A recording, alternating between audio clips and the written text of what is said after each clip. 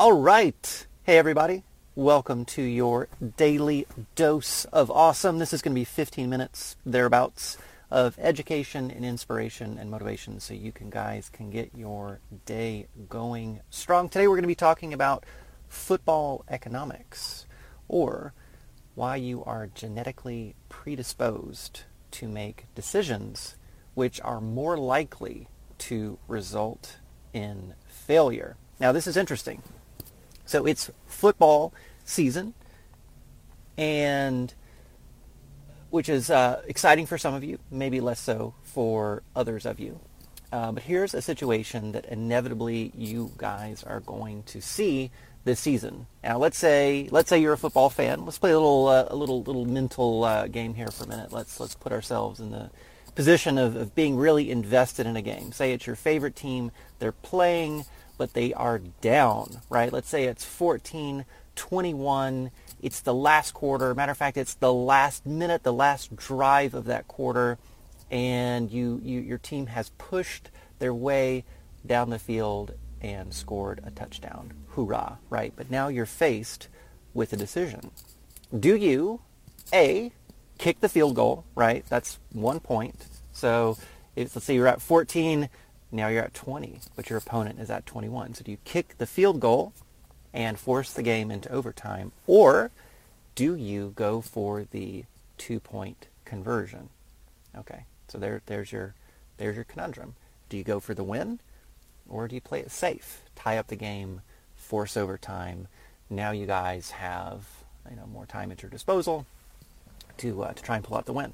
Okay, so check it out. So here's the conundrum, right? You guys are probably going to see this again if you're a football fan. If you're not a football fan, I apologize for going so deep into this subject today. But there is something very valuable that you can learn as an entrepreneur, as a business owner, right? There's some really important stuff happening between your ears that we're going to be able to learn here. Okay, so luckily for us, there is a Nobel Prize winning economist, Richard Thaler. You might know Richard as the author of Nudge or Misbehaving. These are two classic books on behavioral economics, which really studies human irrationality in the markets. Okay, it's really fascinating stuff. A lot of it applies, again, quite well to entrepreneurs, particularly to marketers and advertisers. A lot of lessons, a lot of cognitive biases that we can learn from this field of study. Okay, so Richard Thaler looked at 10 years worth of data from the NFL to determine statistically what's the most effective course of action. Again, do you kick and force overtime, or do you go for the 2-point conversion? Anyone have any guesses for me as to which would be the most effective course of action, the course of action that would lead to the win statistically? On average, any guesses? Let's check it out. I'll tell you. Okay, so again, 10 years worth of data. 10 years worth of data. Now, because again, this situation doesn't crop up all that often, right? This is something that's kind of a unique set of circumstances. It's a really high pressure decision that's taking place here. But of the 47 times that a team was faced with this decision, 43 of those times the team chose to kick and go into overtime. Okay, that's 90% of the time the team chose to kick and to go into overtime. That's the safe option, right? It gives you way more opportunities to win. But the question is it the most effective option? And thank you everyone for saying hello. I don't see anyone venturing and answer for me, so we'll go ahead and proceed. So again, 90% of the time the teams kicked and went into overtime. Now, those teams only won 40% of the time. Okay, so if you kick, you force overtime, you statistically, 10 years NFL, only won 40% of the time. Now, the 10% of teams that chose to go for the 2-point conversion, they actually won 50% of the time. Okay?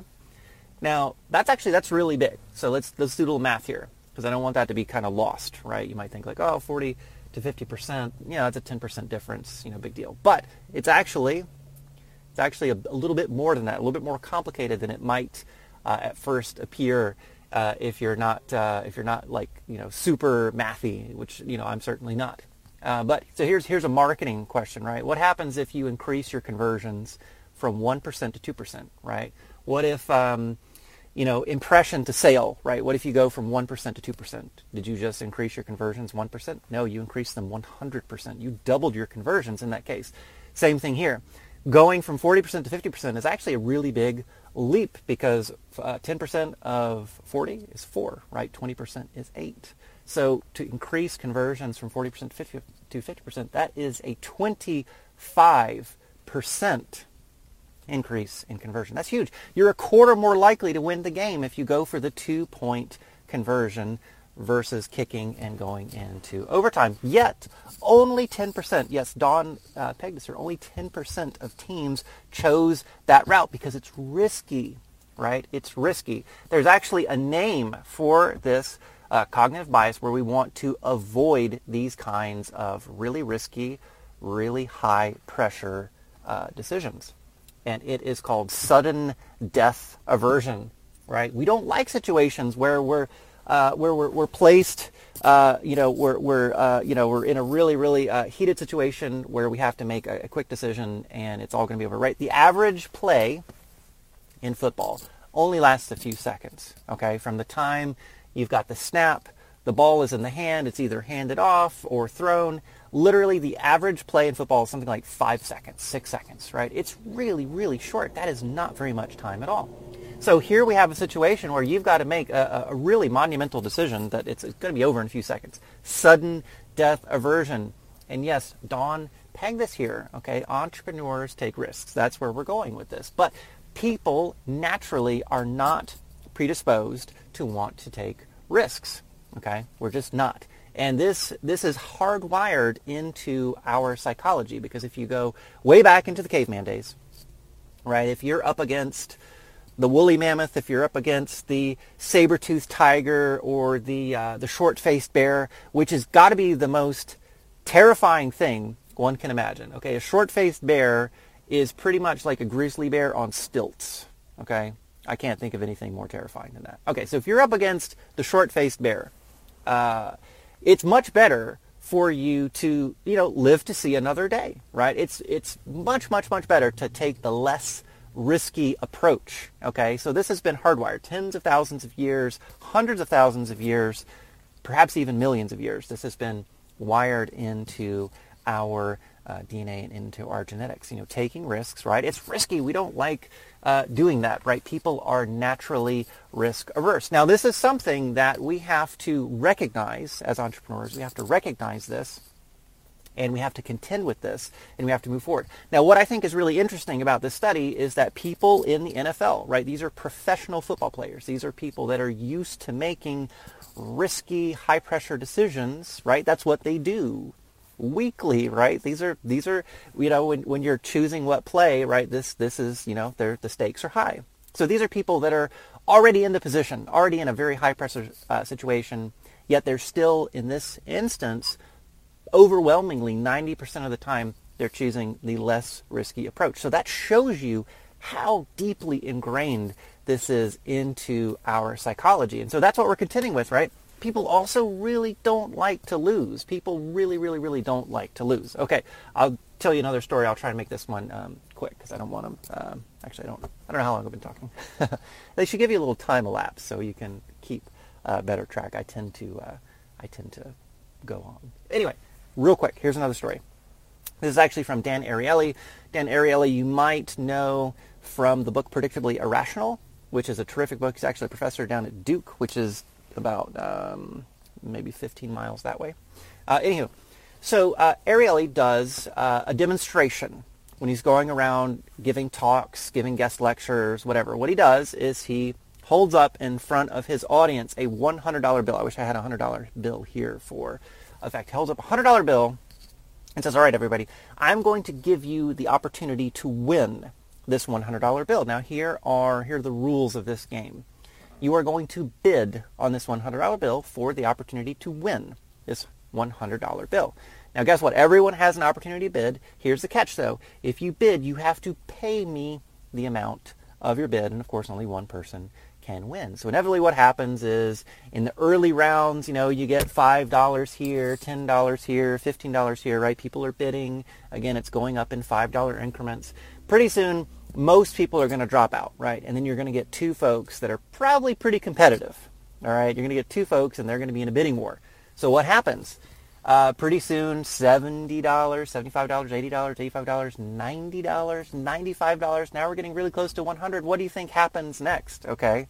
Certainly, right, someone's going to bid $100. Now, what do you think that next person does, right? Are they going to lose? Are they going to pay $95? Of course they're not going to pay $95 and lose. They're going to bid $105. Then what's that other person going to do? Well, they don't want to lose. They're going to pay $110, okay? So you see what's happening? Now everyone is losing. We've eclipsed $100. So now best case scenario is you're paying more than $100 to win $100. And then the other guy, of course, is out that much plus $100. So everyone's losing at this point. Any guesses as to the highest number, the highest bid ever paid to win that $100 bill? Any guesses? I'll give you guys a second. Okay, so again, $5 increments, people are bidding, you have to pay, only one person wins. Bidding war typically plays out between about two people. Any guesses as to the highest bid, the highest amount anyone ever paid for, Jan, I like it, thousand, little high. Oh, you guys, I like where you guys are going for this. It was actually $495.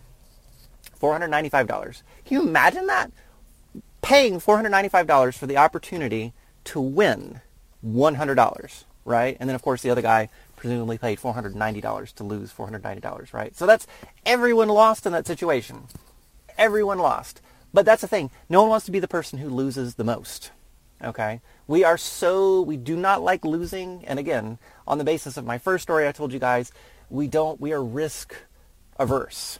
We don't like risk. We don't like losing. Now, these are things you really, again, you have to contend with this in entrepreneurship. This is something we emphasize over and over again. When you guys first start doing Facebook Lives, when you guys first start running ads, you are going to lose. You are taking a risk, and you are necessarily going to lose. And our brains do not like doing that. This is the reason that we try and accumulate more and more information, and we say, let me go through another course, or let me read some more stuff, or, I need to learn a little more about this. Maybe if I do all these things, maybe then I won't lose. But guess what? You will. I can promise you, you are going, but again, you're not really losing, right? We talk about this all the time. You need to reframe, because you're investing. You're investing in your education, and literally the only way you can do that, it's kind of like football, right? The only way you can ever win at football, the only way you can ever invest in your career if you're a football player, is to actually play the game. And by playing the game, you are necessarily going to lose. No one wins all the time. Not even Alabama. Roll Tide. Not even Alabama wins all the time, right? You are going to lose.